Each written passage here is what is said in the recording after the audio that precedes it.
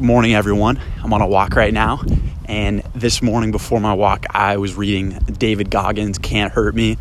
In the section that I was reading, he talks about his 40% rule, which is all about how when you feel like you've reached your physical limit, your ceiling, I can't go any further, I can't run any further, I can't work any harder, you've really only hit 40% of your maximum capacity, and that you still have 60% in your reserves. And really our bodies do have this natural mechanism in them where they say, hey, you need to calm down, you need to stop because we need to hold some on reserve.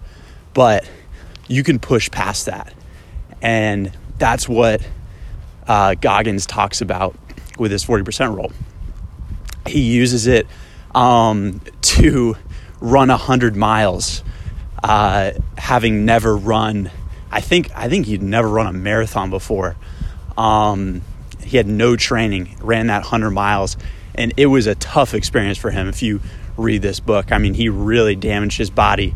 But you know what? He came back, and I think at a later date, he ran 207 miles in a 36-hour period. So it's amazing what the body's capable of. And it all starts in the mind and just realizing that you can do more than you really might think. So that is a nugget of what I learned today, and I hope you go for a walk today. Goodbye.